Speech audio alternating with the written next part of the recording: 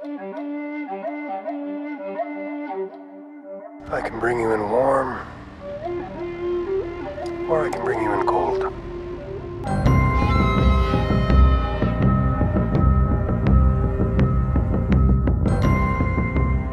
Hi, I'm Dominic Pace, and that's the Scuttlebutt.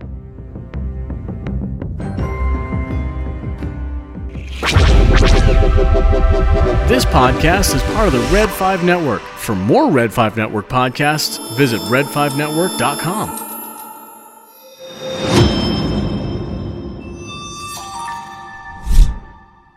Welcome, Scuttle Buddies, to another live edition of the Scare of Scuttlebutt podcast.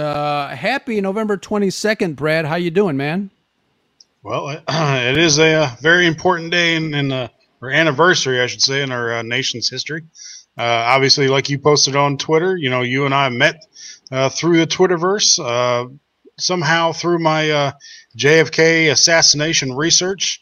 Never thought, at that time that later on that we'd be doing a podcast on Star Wars, but here we are, a year and a half, 2 years later from meeting, and that's gone well. But it's quite an important day. How have you been?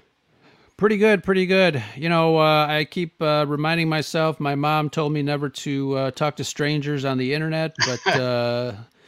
All the stars and planets aligned, and as you said, here we are talking about Star Wars for this is the start of our second year. Somewhere a long time ago, for sure. But I'm glad to see that you are doing well, my friend. Welcome everybody to another edition of our Mando Weekly Wrap-Up. We got some things to discuss. Hello, everybody in the chat. Wow, what an episode. Now, again, last week I talked about how it's starting to get confusing. So it's chapter what, season who? What was, remind us there? Yeah, so we got chapter 12 of the entire story, and we are halfway through this season. We are season 2, episode 4. So that did not disappoint as a good halfway point for the season. Absolutely. Obviously we are very imperial minded, and this one didn't disappoint. There's a couple things that I did want to chat with you about. But I want to say a quick hello to folks in the chat. Joey Rosales, Dale, Phoenix Nightflame reminds us that it's also the 25th anniversary of Toy Story 1 being released in the U.S., and that's an amazing thing. I love those movies as well. Those have gone real far. I mean, those movies prove that, animation is just as important as, live action movies are. If you don't get your heartstrings tugged while you're watching those movies, you're not a human being, in my opinion. Exactly, and Pixar is always. I don't have the sports references. What is it called? They're batting 100, batting 1,000. I don't know what that is. But for sure. And another franchise that's been hitting it out of the park is Star Wars on the small screen with The Mandalorian. I think, some people are saying that each episode gets better and better, and this one definitely did not disappoint. It's called The Siege. And let's get right into it. What were your overall thoughts on this episode, Brad? Well, we are starting to get, we talked about this last week, but more and more answers are being given, or at least hinted at, through these shows, and more and more connections are being made. And I think you even mentioned this on Twitter, either through your personal account or through the Scarif account. More and more connections are being made to, I think, do what JJ wanted to do from the beginning, which was connect the prequel trilogy to the sequel trilogy. I thought the sequel trilogy was going to go one way. Of course, it took some turns that we weren't expecting. But now I don't want to say, well, it's sort of, I think Disney is still sort of picking up the pieces and putting them back together. But the way in which they are doing that is very well done. I had my thoughts and theories on who Snoke was or who he was supposed to be. Of course, that ended up not being the case. But how they're presenting that now through these shows and through the books and the shows, it's really well done. So I'm glad we're starting to see. You were talking about the interconnecting fiber between the original trilogy and the sequel trilogy, and I think we're starting to see that with these shows.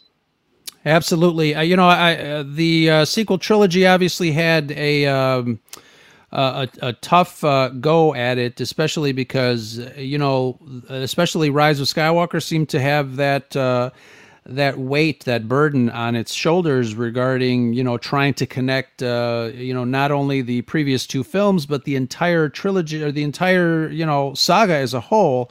My personal opinion, I don't think they did it quite as well as I thought they would. For various reasons, but you're right. We're starting to see that connective tissue here. I did post that it's going to be a monumental task, doing these explanations and this story thread, and obviously, in an episodic, program like this on a weekly basis, you've got a little more time to not only flesh out characters but flesh out situations. And you're right. I think we are on our way to an explosive end of season 2 for Mandalorian. And so I don't know where you want to start, but, we've got the gang back and, they're on this side quest. Let me ask you this. What do you... we've heard a lot of complaints regarding the side quest and the way that this program is structured. Again, they are going the route of, kind of a Western. It's, we were very surprised that first episode was longer than normal, but we're kind of back to the, half-hour format. What do you think about that? What do you think about these side quests? And I know, this one in particular had a couple of things that were kind of peppered in there that were part of the main story that everybody is kind of, itching to get into. But what do you think of that? I'll be honest with you. At this point, I'm getting a little aggravated with the side quest, quote unquote, talk. I mean, how do you want the story to progress? Is my question. I mean, it's a weekly show. Even those of us that shows like X-Files. You had your overall storyline with that. The government with aliens. But just about every single week, with the exception of the beginning of the season, the middle of the season, or the end of the season, every single show was, a different adventure, a different mystery that they had to unravel. So I don't know what exactly we're expecting or what counts as a main storyline, because one way or another, I think these individual stories are pushing the overall story forward. So to me, this episode, if it's being called a side quest, it did not feel like a side quest to me. It felt directly related to the main storyline. Yeah, and I think I'm more in the camp of it. It was a little bit side questy. Obviously, we ended up with the last episode. They were on their way to find this mysterious Jedi named Ahsoka. They couldn't do it because the ship was in shambles, and they had to kind of get some repairs done. But again, like I said, there were quite a few surprises sprinkled in once they got into that Imperial bunker. Some things that that we saw that were very surprising, and obviously we'll get into that real soon. But a couple of things that I did notice, probably after the episode aired, there were a couple of folks that posted, little things like the IG-11 statue in the middle of that of the town there when they went into the cantina. So stuff like that is really cool. How have I seen this? I've seen this 3 times now. I didn't even notice that. Yeah, when they're walking in. After they reach, I forgot what the name of the town is. Navarro. The planet Navarro. The planet Navarro. But they were walking into the cantina. In the background, you can see IG-11. There's like a statue And I guess, in reverence to his great sacrifice during the last season. You'll see it on the internet, so make sure to check that out. But yeah, it's interesting. It's really cool. With Navarro, before we even get to the Imperial camp, it was nice to see that they cleaned up the place a little bit. Cara Dune took the title of Marshal. Apparently, they liked giving everybody that title of Marshal. But I really love the school the little school that they had going, having the protocol droid acting as the teacher, and whether you want to call them Easter eggs or just Star Wars trivia knowledge, she was dropping all of them. She mentioned the Corellian Run, the Hydian Way, the Maelstrom, for around Kessel, and she even mentions that the old capital was Coruscant, and that the capital of the New Republic is Chandrilla. So that was nice to show that they recognize Chandrilla as the capital now. And of course, for everybody's knowledge, that is Mon Mothma's homeworld, and that's one of the reasons why they moved it there. So it was nice to see all that knowledge being dropped right there in the classroom. And it was nice to see, a familiar face, a protocol droid. And I know there was a little, web traffic regarding, being able to see C-3PO in this series. He's been in everything, thus far. He's one of the only actors that has had the luck to be in all the Star Wars. So that would be very interesting. I think, if they can do it creatively, Anthony Daniels, obviously a big fan of his. C-3PO, a bigger fan of him. Goodness gracious me. Yeah. What did you think of, last episode, last week, we kind of dogged on Baby Yoda cooing and acting like a little baby. I think they're going to go there. I think Baby Yoda, or the child, as he is called, is definitely what is holding this series together as far as cuteness factor. And then he goes and throws up in the cockpit of the ship. That's hilarious. Man, you're going way ahead. But at the beginning, I laughed my butt off at the beginning where they're trying to do repairs to the ship. Yeah. If being in the Navy and having to do repairs, we're not quite that sloppy when we do repairs to a ship, but it does ring true somewhat. And the humor there, red to blue, and just don't touch them. I thought that scene was priceless. He's still cooing, but he's helping out with repairs on the Razor Crest. So that was a really fun scene. Yeah, very funny moments. The child is trying to pull his weight on the Razor Crest, and I think is really funny. Yeah, I paralleled the Razor Crest to the Millennium Falcon on one of our previous episodes, and I think this is just a continuation. I think this thing is going to be, he had some repairs made, but I think this is going to be under repair just about the entire time. What's next chronologically here? I don't want to skip ahead too much. Again, thank you guys for joining us in the chat.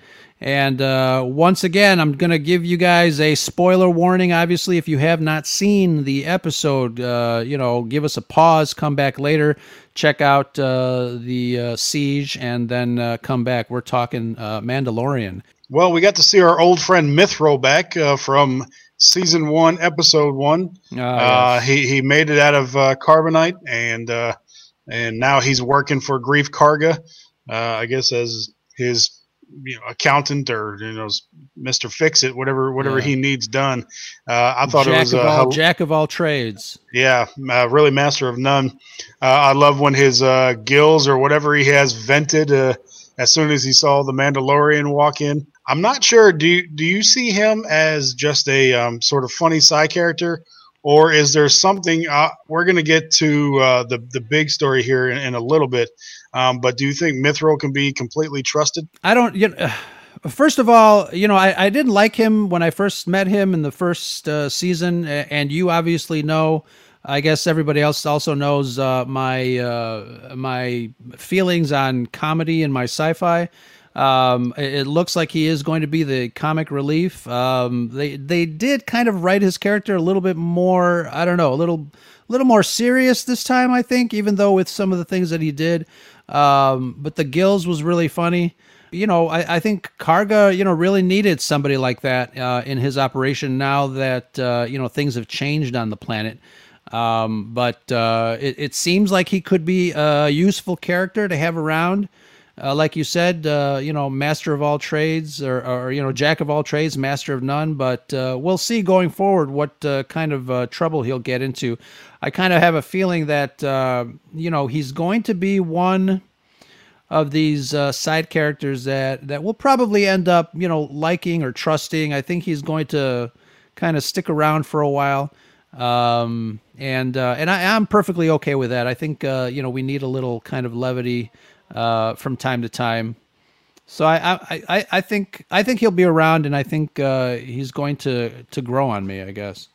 Yeah, I think it was kind of funny. They were, I thought the humor was pretty natural between him and Greef and him and Kara. Yeah. But I like how they were knocking, decades up to hundreds of years off his, life debt. I don't know how long his species normally lives, but I thought it was pretty funny to see hundreds of years being knocked off his life debt to Greef. So, this, before I forget, this term, and I've seen people talk about it on the Twitterverse, Dank Ferric. They've used this now, more and more. I thought it was a Mandalorian term because I'd only seen Mandalorians use it. Obviously, Din Djarin uses it. Bo-Katan used it. So I thought it was a Mandalorian term, but now Cara Dune also used it this episode. So is this just going to be the new curse word for Star Wars? The new Carabas? Carabas? I think, when they throw things in there like that, I think it makes it a little fun, especially for the fans. Things like what they did with Battlestar Galactica, with some of the swear words in there. And I think we were talking about that in a chat. So what did you think about the aesthetics of the Imperial hideout there on the other side of Navarro? I liked it. Like I said earlier, whenever there's anything Imperial in this show, I'm all for it. I'm like looking at everything, in great detail. I love the ships. I love stormtroopers, classic stormtroopers. I love when I see them. Very pleasantly surprised that the Biker Scouts came out in force, and that chase sequence was amazing. One of the things that I will nitpick on, and tell me if you kind of get my drift. Yeah, I mean, like I said, whenever there's Empire involved, I am, freeze framing and watching it intently. I love the aesthetics. I love the look. But there's some surprises on that base, weren't there? Yeah, and as far as, him making those comments, like you said, it was very, in the end of the first season, we had the two scout troopers just trying to take target practice, and they missed every single time. And even shook his little blaster. It sounded like a little spray paint can when he shook it. But I like that this show can, on one end, not take itself too seriously. On the other end, have some of the best action and fight sequences that we've seen in a long time. But yeah, I'll be honest with you. Well, we know I've been bad at predicting everything that's happening on Mandalorian. I'm not batting 1,000 for you sports types. I've been batting 500. That means half right in a row, by the way. Okay, I was gonna ask. Gotta know your audience. But I just thought this was a hideout. I knew, I figured we were gonna see those speeder bikes that we saw from the trailer and everything, but I was not ready for this side quest thing. I thought they were just going to take out an Imperial base, not realizing its direct tie to the main storyline. And when they got there, and you had the two sort of scientist clerk guys, and they completely destroy the records, I'm like, oh, I was not ready for this. And then you see the cloning vats, and the first thing, of course, I just got goosebumps even talking about it. First thing that I grabbed my son when it happened. It was the music in the background. The Mandalorian, most of the music has been completely original, but for the first time, as soon as you see those cloning vats, you have that music that is either in episode 7 for Snoke, that's Snoke's theme in episode 7, or going and then connecting that back to episode 3, that is the same, nearly 90% the same music that was being used for Palpatine, for Sidious when he's talking to Anakin about Darth Plagueis the Wise. That low, musical hum that they have, and then you have that as soon as they look at the cloning vats, and that knocked my socks off. The fact that they were able to put that in there, and that moment right there, I think, is when they tied just about everything together from this prequel trilogy all the way up to the sequel trilogy. That is something that I did not notice. I did want to mention the music, in this show has been fantastic. I know that the music has taken a little bit of a different route. It's not as orchestral as a John Williams score. It's more organic, it's more tribal, it's more percussive. And I think there are some times when I miss that John Williams grandiose scale of music. And I think this episode is one of the episodes where I really wanted to hear, that familiar dun dun dun dun dun dun dun dun dun, stuff like that. But I'm going to have to go back and see during that part. And that's one of the things that I love about Star Wars is like everything gives you clues. I know a lot of people, turn on the closed captions to make sure that they don't miss anything, in the script. They got names, obviously, things that are being said in the background. And obviously being fans of Star Wars, we know that the music is a very integral, storytelling method that a lot of people don't pick up on. And you're absolutely right. I'm going to have to go back and really see that. And if I hear that music, man, wow, that's going to be chilling. These cloning vats, I know a lot of people, and one of the things that really kind of sucks is you can't screenshot when you're watching it, obviously on a device. So you can kind of zoom in and take a look, but people are still, grabbing a frame and then blowing it up and adjusting contrast and tying this storyline to the sequel trilogy. I think Phoenix Nightflame said it earlier. It's going to blow our minds once we realize what they're doing. Looking at those cloning vats, immediately thought of the Rise of Skywalker. From the first scene where Kylo Ren meets Palpatine, and of course you have Snoke in those cloning vats, and just immediate connection there. But it was good to see Dr. Pershing. Just before this episode, I asked my son, I was like, where did Dr. Pershing go? Did I miss something on that? Or did he just kind of like sneak away? And I guess he's still there. It's nice to see that he's working directly for Moff Gideon. And we get more on Strandcast. Strandcasting was mentioned in season 1. But now we have even more details on Strandcasting. We have the M word being brought back up. I know you've been posting a lot of stuff about midi-chlorian counts, or M count as he called it. I thought that was really nice that they called it an M count. It's also interesting that just an Imperial scientist knows that term at all. So I guess somehow that made it into the scientific realm in Star Wars. But I guess we have, he used the term volunteer. I'm not sure if he really meant volunteer, but he talked about a volunteer. And so it sounds like, as we suspected, that the child was being used for these purposes. No real surprise there, but it was nice to see it being, connecting everything. And it looks like they're trying to sort of use midi-chlorians as blood doping, I guess, what we have here in our world. And it looks like it's not too successful. So what were your thoughts on midi-chlorians being brought back into the story? A couple of things. So, I did post that it was refreshing or nice to hear the M count line, because we all know what the M stands for. I know a lot of people have a problem with midichlorians, but it is what it is. It does seem like the Empire at this point has done a lot of research. Now, let me ask you this. You said that the child was used as a donor. Do we know that for sure? Or do we know that that the child is being sought after to be able to continue the research, and they never had him to begin with? And I'm thinking the donor and or the volunteer, as he called it, is going to be somebody else. So the volunteer is not yet named. Probably won't be. But if you listen to Dr. Pershing carefully, he does say that he had the child, but because he was so small and so young, he was only able to extract a little bit from him for his midichlorian count.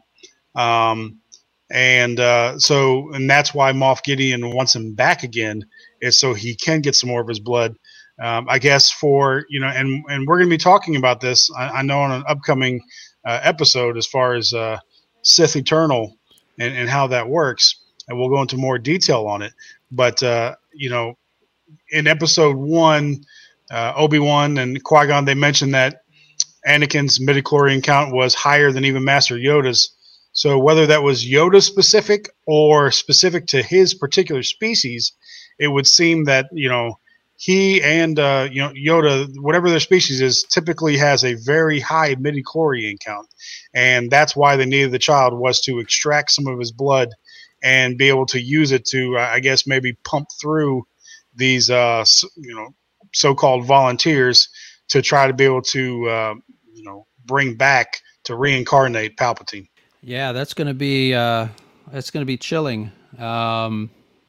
I had another thought regarding midichlorians, but again, it seems like Filoni and Favreau are really succeeding in kind of tying this series to everything that came before and everything that we know comes after in the work of the sequel trilogy. And,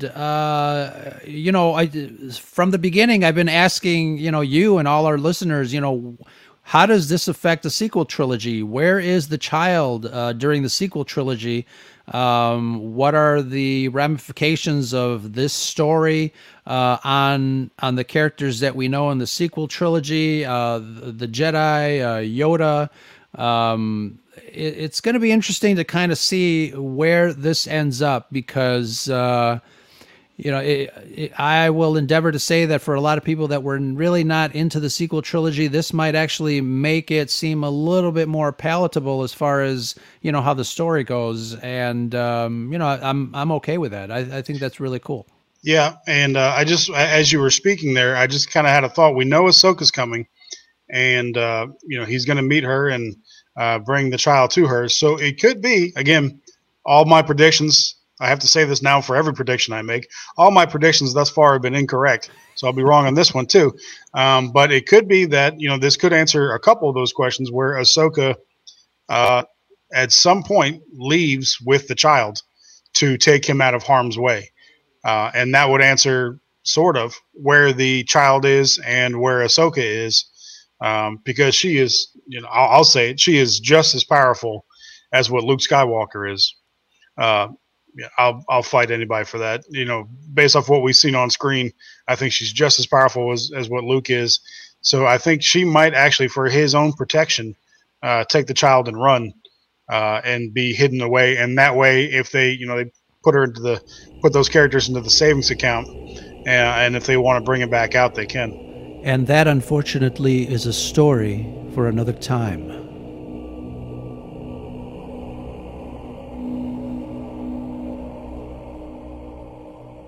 This is Sentry Mode.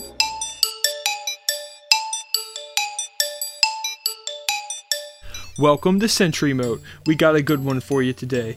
I'm Trevor Beast 454, curator of the Star Wars subcategory on Sporkle.com.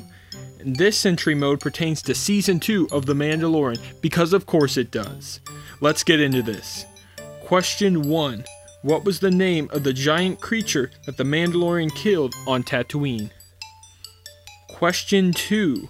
How many credits did the Mandalorian have to cover for Dr. Mandible's Round of Sabacc? Question 3. Who was the first person to direct a chapter from both Season 1 and Season 2?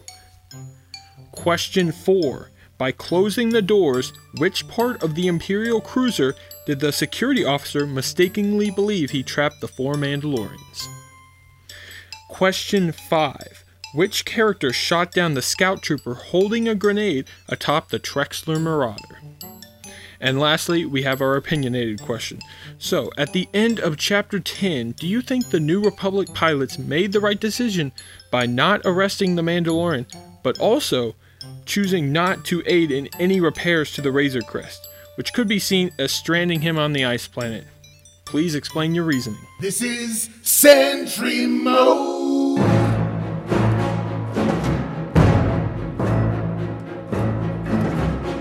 And that concludes our Sentry Mode for today.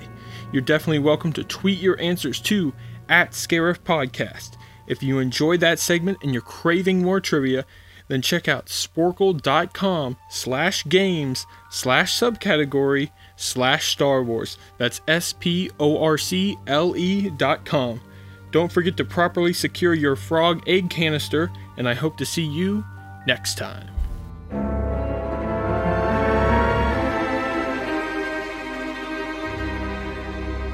Speaking of connections, though, we get near the end, and we see, man, and I know you love that shot. You've talked about the original shot from Episode 4 many times, and how beautiful it was to see the Star Destroyer. This was not a Star Destroyer this time. Most of the Star Destroyers are gone at this point. Moff Gideon is going around its our Quintus class cruiser.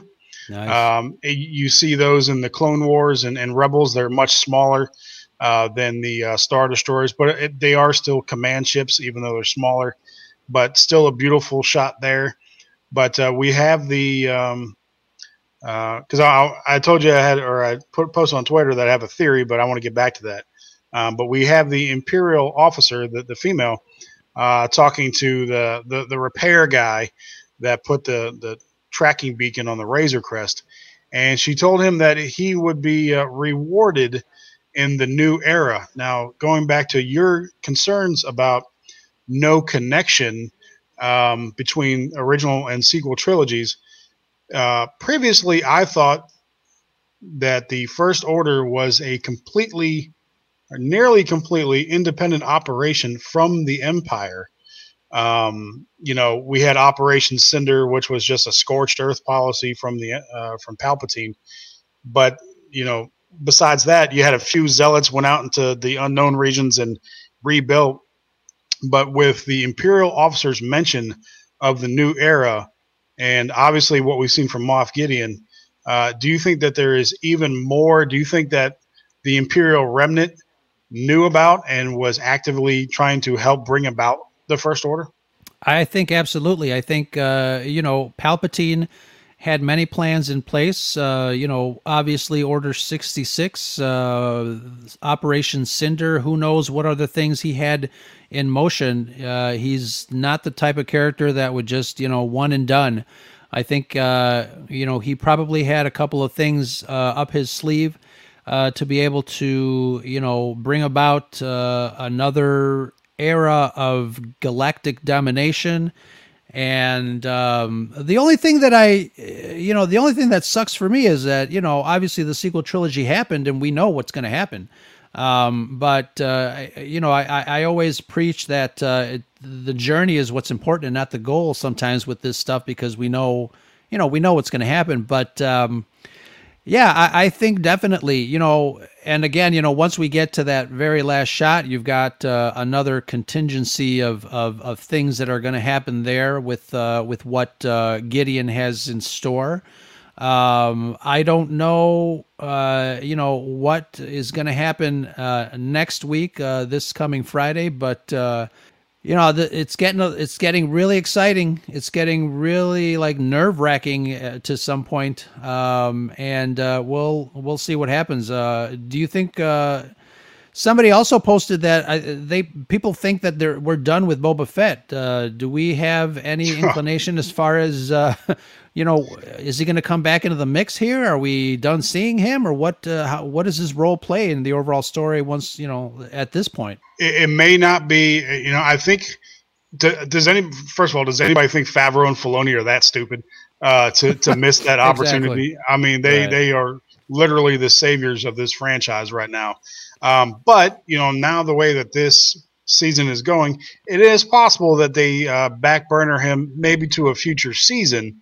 They're just letting you know that he's there, he's alive, and they might back burner him because right now the mission is to get the child back to the Jedi. But we know that we're going to be going back to Mandalore. He's going to have more interactions with Bo-Katan. So but I don't think none of that's going to happen this season. So I think he might just be tabled into a future season. But there is no way that Favreau and Filoni let that one go. But I think right now it's just a tease. But as far as this tracking beacon goes, do you think that? And I'll give you my theory. Like it's pretty much a Hail Mary theory. But do you think that repair technician was operating on his own? I guess it's a multi-part question. Do you think the repair technician was operating on his own, or was he working with Greef Karga, since that was his technician? And if he's not working for Greef Karga, I assume Mandalorian's going to figure this out at some point. And do you think Mandalorian Din Djarin is going to think that it's Greef Karga, and that's going to cause some drama between them? I think he is acting independent, but I like that theory. It throws a wrench into the mix with the relationship between Greef Karga and Mando and the rest of the team. So that might make some interesting drama later on if they go that route. Separate from Greef, this is a random thought, and even I don't think this is true, but just for discussion sake, any chance that Cara Dune could be a traitor, could be a double agent? Wow. I want to say my first instinct would say no. I think people like her too much. But they had that very good Alderaan conversation, her and the Republic pilot. And she said she lost everybody. The most obvious is that she literally lost everybody because the planet blew up. But there was an Imperial side to that. And maybe she lost everybody from an Imperial standpoint. We've talked Lost Stars, and we talked about how there was different reactions to it in the Empire. And maybe she's one of those. That's just I see Backyard TARDIS in the chat saying she would never. That is my first inclination. It was just a random thought that the obvious fingers would be pointed at Greef Karga because of that sort of character that he's been so far, and he's sort of got the Lando Calrissian double dealing sort of tendencies with him. So I think a lot of people wouldn't put it past Greef. But could Cara be that unknown that you never see coming? Or he was the repair guy was just working on his own? I don't know. That's a good one. Cara Dune, I think if anything, she probably would take action on her own. She's a very independent character. And, obviously she has set the stage. I mean, we know what happens to Alderaan. She did lose everyone. And I think, she hates the Empire for that reason, I think. And, we might see... She appears to hate the Empire. Yeah. Do you remember the original conversation that he had? One of the original conversations that he had with her from season 1. It was a little bit awkward, talking how she used to be a jump trooper, a rebel shock trooper, but somehow she was forced into early retirement, something along those lines, which to me was a little bit awkward. I'm just saying, it's a long shot, but I'm putting it out there. Sounds good. What else? We got a couple of things. I do want to mention, this will be the first time that we will mention, we teamed up with a new sponsor, Brad, and your product is on its way, but I just want to tell everybody in the chat who our sponsor is. It's a new team up. And we're very happy, and we're chuckling on the inside at our new sponsor. If you guys go over to Manscaped, manscaped.com, manscaped. 85% of women think that bad grooming is a major turnoff. Did you know that, Brad? I wonder how many percentage men think that grooming is a major turnoff, because we usually 87. don't. 87%. No. 87. Men have low standards, so it's probably around 5%, Right. I think, for men. Yeah, but if you guys in the chat, and I don't know, maybe the ladies want to do a little gift Christmas giving is this coming up. holiday. Christmas is coming up. up. You got to join over 1 million happy men who keep their junk coiffed. It's good practice, everybody. Go over to manscaped.com and use the promo code BEACHBALLS. Yes, yours truly, beach balls, because Scarif, we like to play with our beach balls because there's nothing else to do on Scarif. So no one likes to play with dirty beach balls. So go over to manscaped.com, either for you or a loved one, and get that discount. There you go. And thank you, Backyard TARDIS. I know you had messaged me. You got your order in. I know Alex from the Salty Nerd Podcast got his order in. He can't wait. Really nice package. Nice. See How many times are you going to say package? Yeah. That is hilarious. But take advantage of the sale. Use that promo code and get 20% off. It's a really great product. And hopefully, you'll help us out.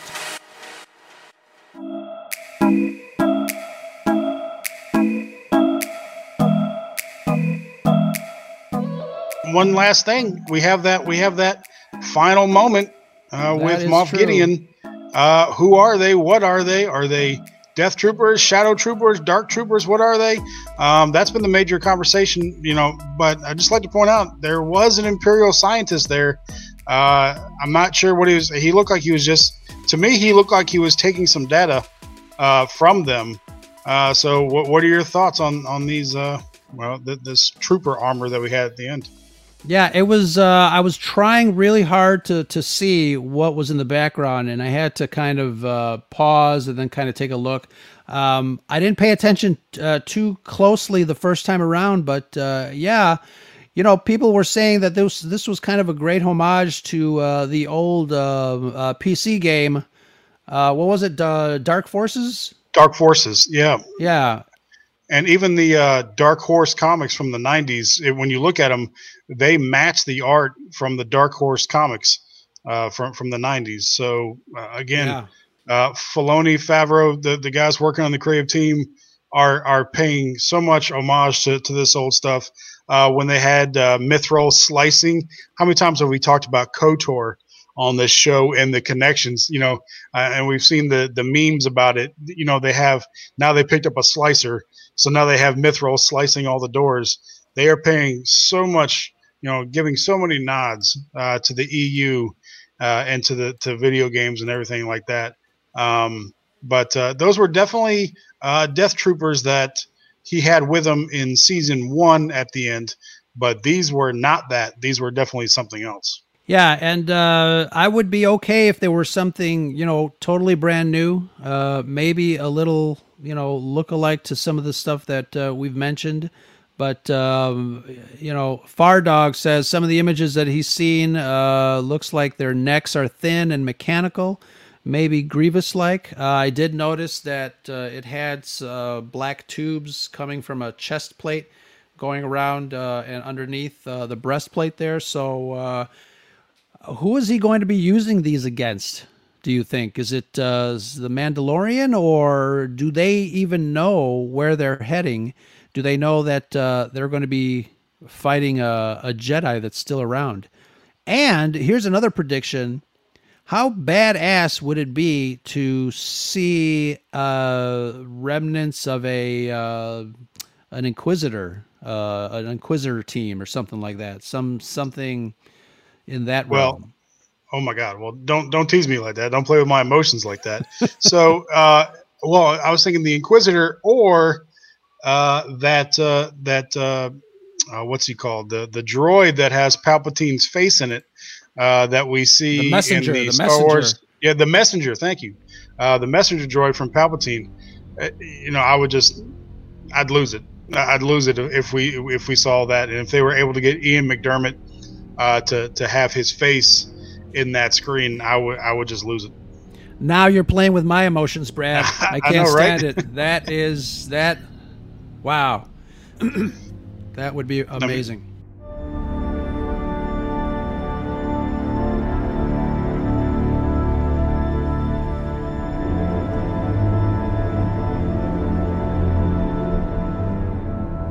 I wouldn't put anything past Favreau and Filoni and the rest of the team at this point. Absolutely.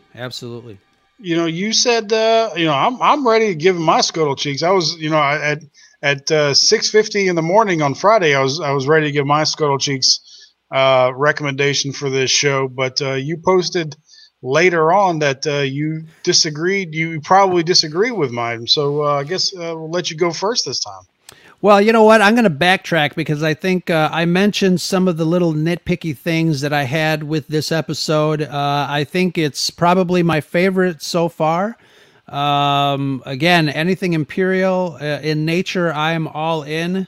I did have a slightly teensy-weensy tiny little issue with, the comments that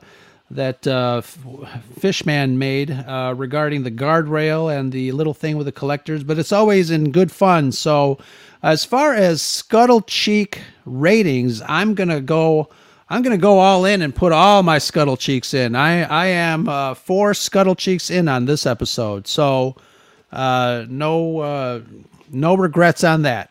No regrets. It is nice to see that you have fixed yourself. I thought maybe you're gonna mark it down to a 3 or something. I think 3.5 so far maybe has been our highest. Yeah. I don't know if we had a 4, but definitely a 4 for me. This is my favorite episode so far for all the reasons that you mentioned. The action, the connections between all the different storylines that this one had in it, and the visuals, and like you said, having the Empire in there and seeing the Empire like we want them with the speeder bikes and the TIE fighters flying in atmosphere, all these things. And then the cruiser at the end. It was 37 minutes-ish, so I think it might have been actually a little bit longer than the previous couple episodes, at least not any shorter. To me, a pretty good runtime. I would have taken, again, always 5-10 minutes more, but I thought it was perfect. And so it'll be hard for them to top that for the rest of the season. Oh, and we forgot to mention how great of a job Carl Weathers did on directing this episode. Oh, man. Yeah. Yeah, I mean, kudos. Great job. Even with, what are we going to, we have Turbis the Porg out there that our friends at Tatooine Sons made canon. This guy's going to need a name, Mr. Arm, Mr. Wristwatch. You saw Blue that Jean on guy? there. Yeah. Yeah, Blue Jean guy. He's going to need a name. He's going to be canonized. I watched it again. I still missed it. So I think I missed it too. Yeah, like you said, people have the ability to stop every single microsecond now of these things and catch these things. I've seen it 3 times. I missed IG-11, like you pointed out. I certainly didn't see this guy with a wristwatch. So, people just enjoy the show. There was a Starbucks cup in Game of Thrones. They could be a Gene guy in the background.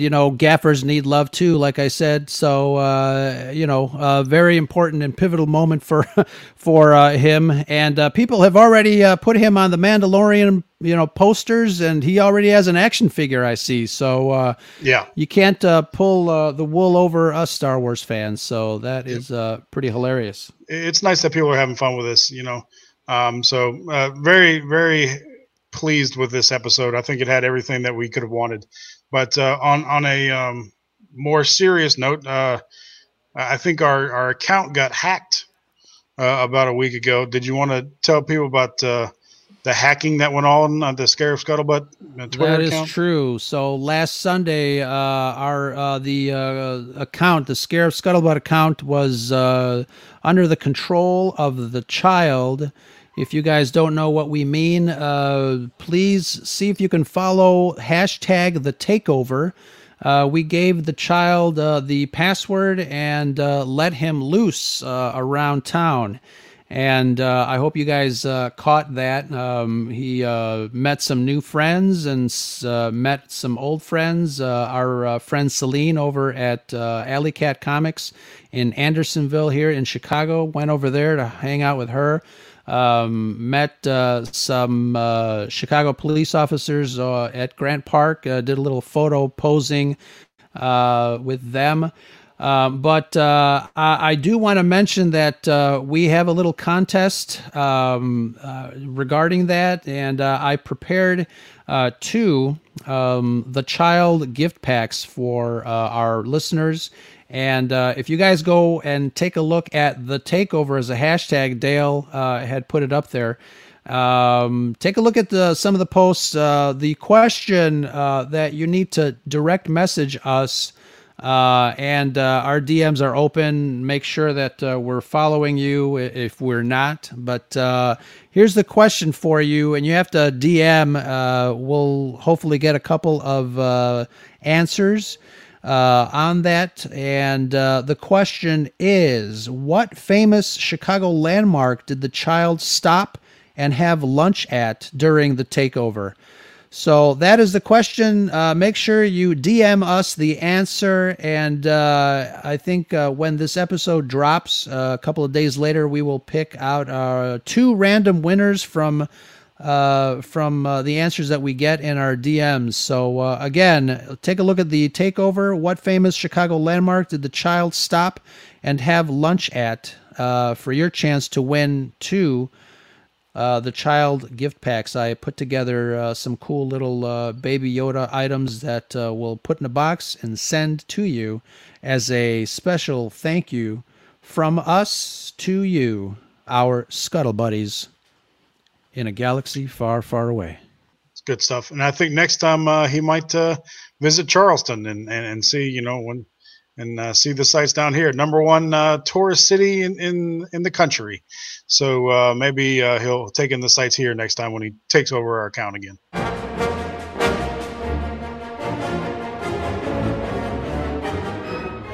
Brad, it's been a really great show. Can't wait for Friday and see where else we go in the galaxy far, far away. It's starting to really look very familiar as far as where we might be going with the story here. I can't wait. And obviously, the episode with Bo-Katan was an amazing one. I didn't think it could be topped, but this one came really, really damn close. But once we get into that, I hear the next episode is actually called The Jedi. So once we get into that, wow. Yep. I'm gonna be in a coma all weekend. Yep, it's gonna be a good one. I want to take this time, since this will be our last release before the holiday, to wish all of our friends a happy Thanksgiving. And it's nice to know that I don't have to worry about Black Friday while everybody's. Well, I'm not sure how many people are gonna be shopping out this year with all the restrictions and everything. But while everybody's out there fighting for their new HD TVs, I will be, comfortable at home on my couch with the kids, and we'll be watching The Mandalorian. So I don't have to worry about any of that. If you're smart, you're going to do Cyber Monday anyway. I think it's going all month anyway. But avoid all the crazies on Black Friday, and stay at home and watch The Mandalorian a few times, and then tweet us at Scare Podcast with your takes on the next Mandalorian.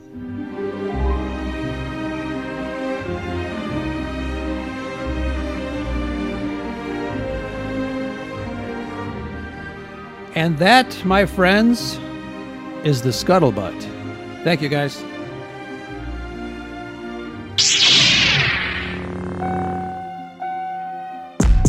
Hey, Scuttle Buddies, Ro here. I just want to say a heartfelt thank you to our patrons, wonderful folks who have found it in their hearts to support what we do. We're lucky to have you.